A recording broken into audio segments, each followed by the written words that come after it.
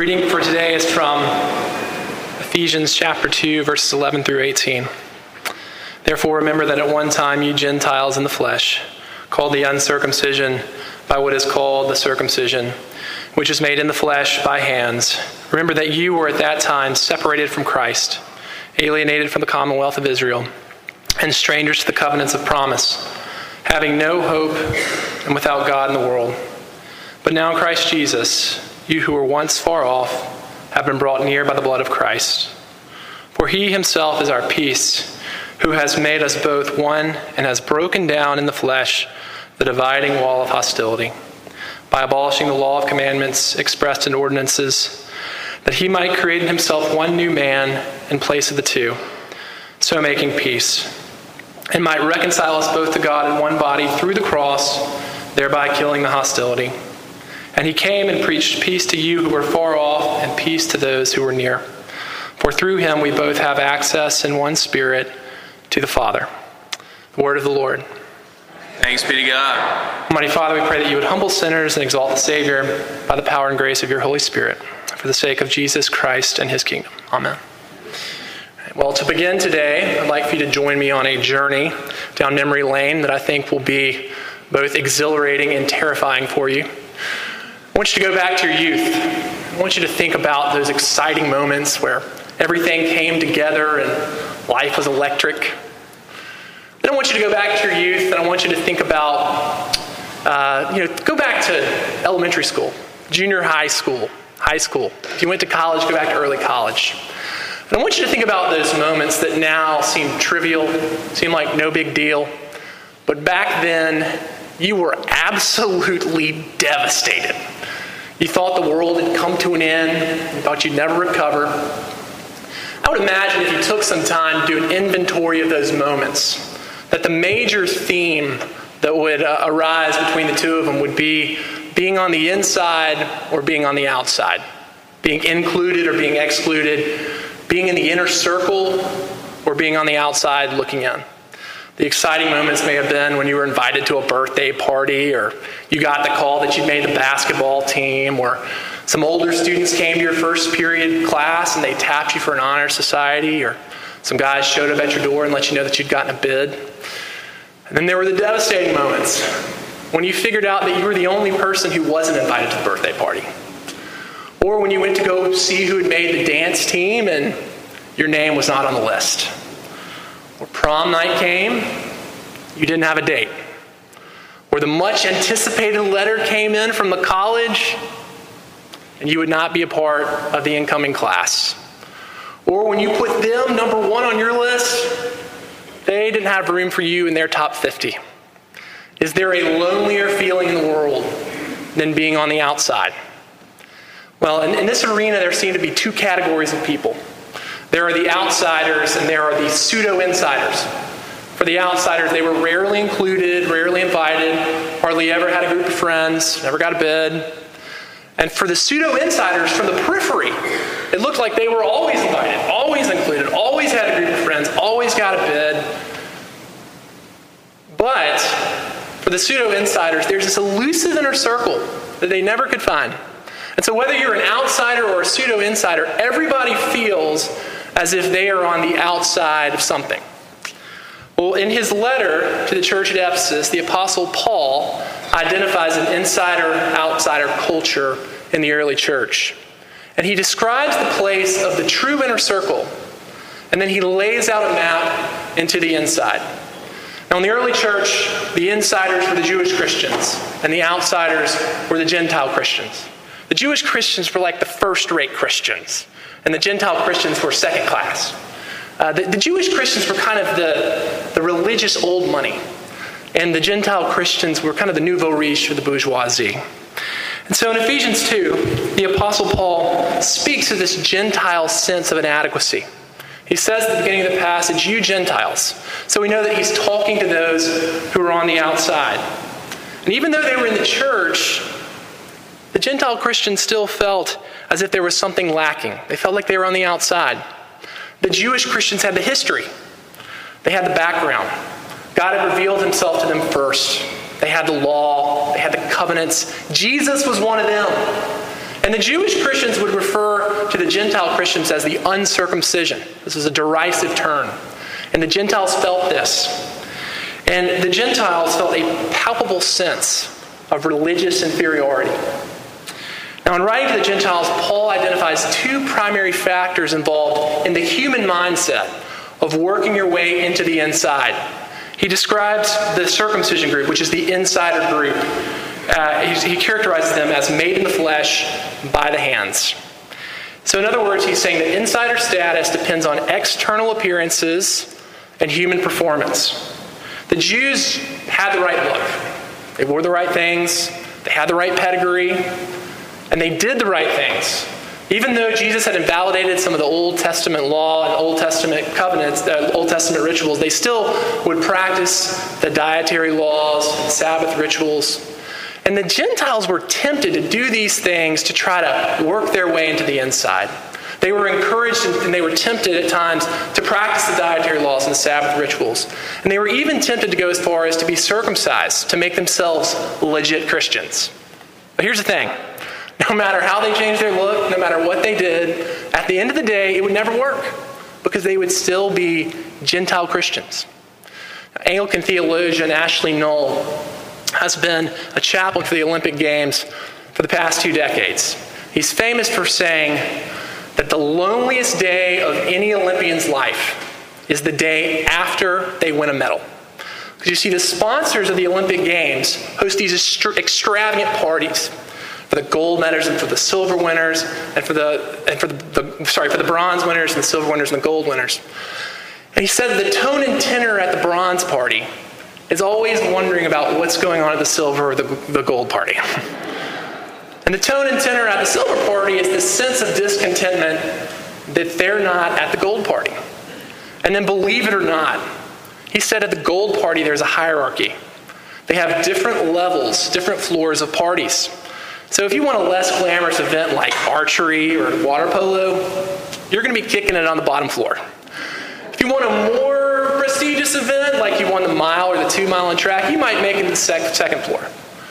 But if you've won the sexiest of events, if you've won the 100-meter dash in track or field, or you've won a gold in men's basketball, you're going to be in the upper room.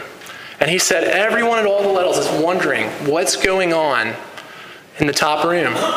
And then he said in the days after, even the gold medal winners in the top room have this sense of loneliness because their whole life they had thought that this medal would validate them, and it has not satisfied their need. Now, we would be kidding ourselves if we thought that this insider-outsider business ended for us in high school, right? We all know that we have medals that we like to wear.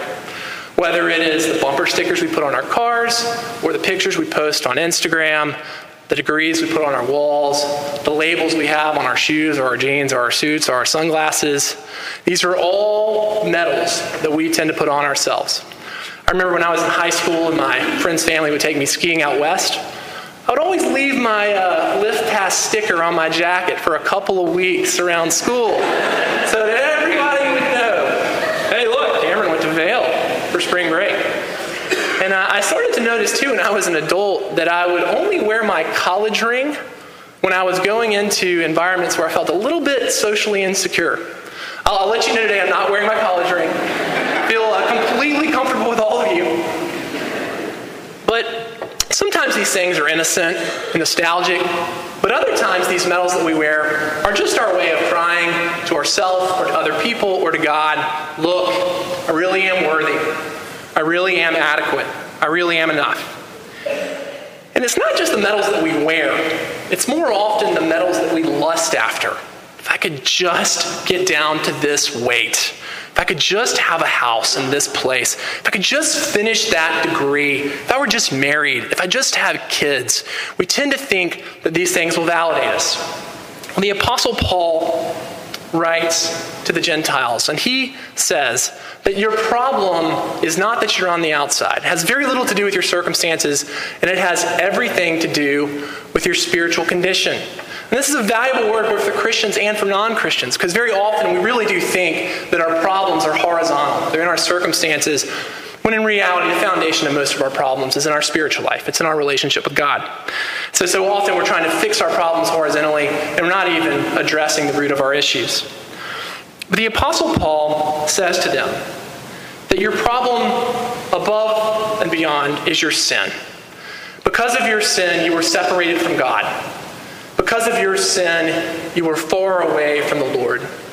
And because of your sin, you were on God's outside.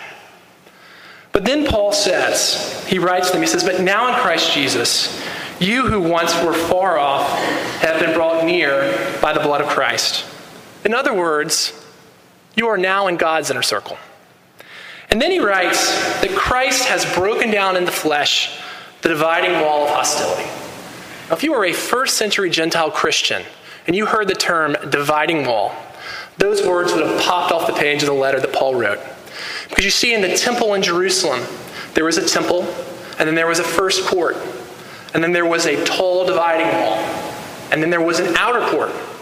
And on that dividing wall, written in Hebrew, Greek, and Latin, so that it was abundantly clear, it said, no Gentiles allowed beyond this point.